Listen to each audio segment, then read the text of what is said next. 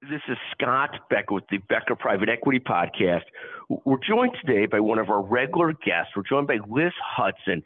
And Liz is brilliant. She's an engineer by background and ended up in the consulting business. Just an absolutely brilliant person with great personal and intellectual skills. She's going to talk to us today about the critical concept of trying to stay young in thought, young in heart, and talk about that. Liz, why don't I tee you up and you take it away? Tell us what your thoughts are on trying to keep oneself thinking young and acting young. Talk to us about that. Yeah, absolutely. This is probably one of my most favorite topics to talk about. I'm really passionate about it. And yeah, I think we start with just what does that mean to be young at heart, right? I'm technically in my mid-40s, but when I'm at my best, in my heart, I like to think I'm 25 years old, sometimes even 7 years old. And when I think about that, I think of kids or even my own childhood, my mind goes to fun and whimsy and creativity and inspirations. Like we look at kids and they like to try new things with abandon, right? They don't worry about failure. They're unconcerned about what might happen because they don't know. They don't know, and so they're not inhibited by that. So I love that mindset. I think kids are curious. They wonder a lot about the world around them. They explore. They're tenacious to get those answers, and they ask questions like why and how a lot. And I think with that sense of fun and whimsical nature about the world, it just makes their hearts full and inspires creativity. And I just like the idea of even when I'm 90 years old, I hope I still have that kind of mindset of being young at heart, because I think great things come from that. Saying when we talk about this young at heart concept, it ties so well into this concept of so many things are some level of trial and error, and so many people they're driven to be perfectionists. So they're sometimes a little bit scared of trial and error, and it takes that trying different things, work at different things to sort of figure out what works and what doesn't. I think it ties in nicely to this concept of young at heart. What are your thoughts on that? Yeah, totally. I think that's one of the reasons that it's so important, besides, just, having fun in life when you have that youthful spirit.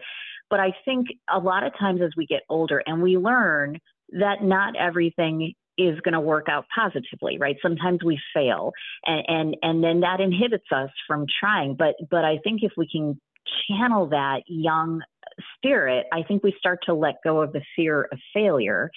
And with that, we're much more likely to try new things. We're much more likely to see what happens. Hey, not all of them are going to succeed, but some of them will. I tell my kids that all the time, right? If we don't try or if we don't ask, the answer is always going to be no.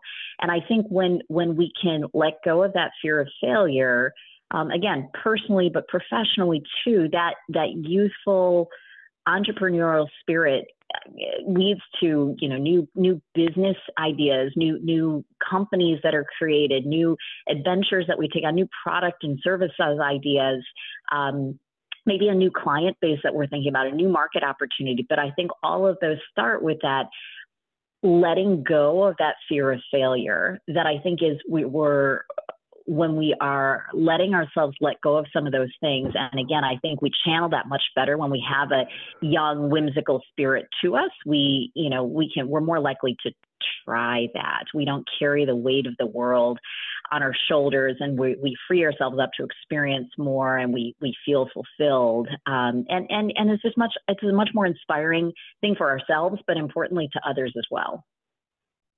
And take a moment on recapturing that youthful spirit, that ability to try new things.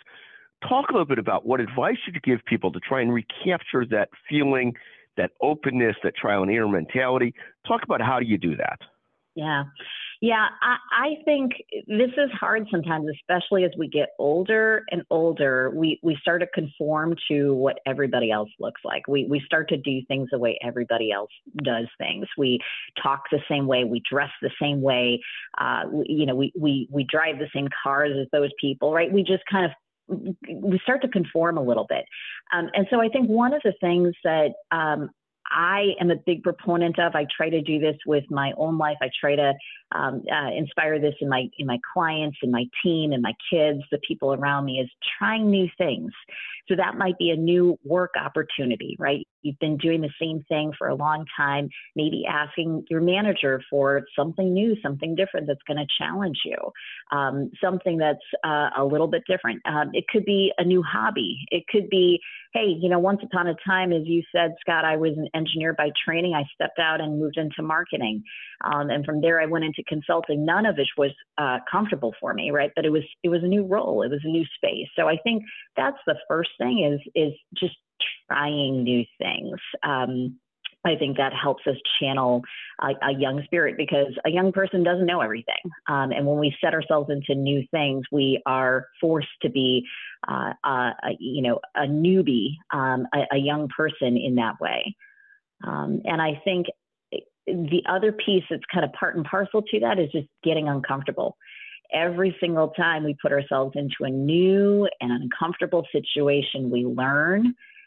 We're teaching our brains to innovate and come up with new ideas, new solutions. And I think again, that's pushing ourselves into that mindset of what would I do? How would I do that? How would I solve that problem? And the more we can be young at heart in that, I think the more we are successful in that. And then lastly, and this is probably my most favorite piece of advice in this is to play. I think we've lost the art of playing as we get older.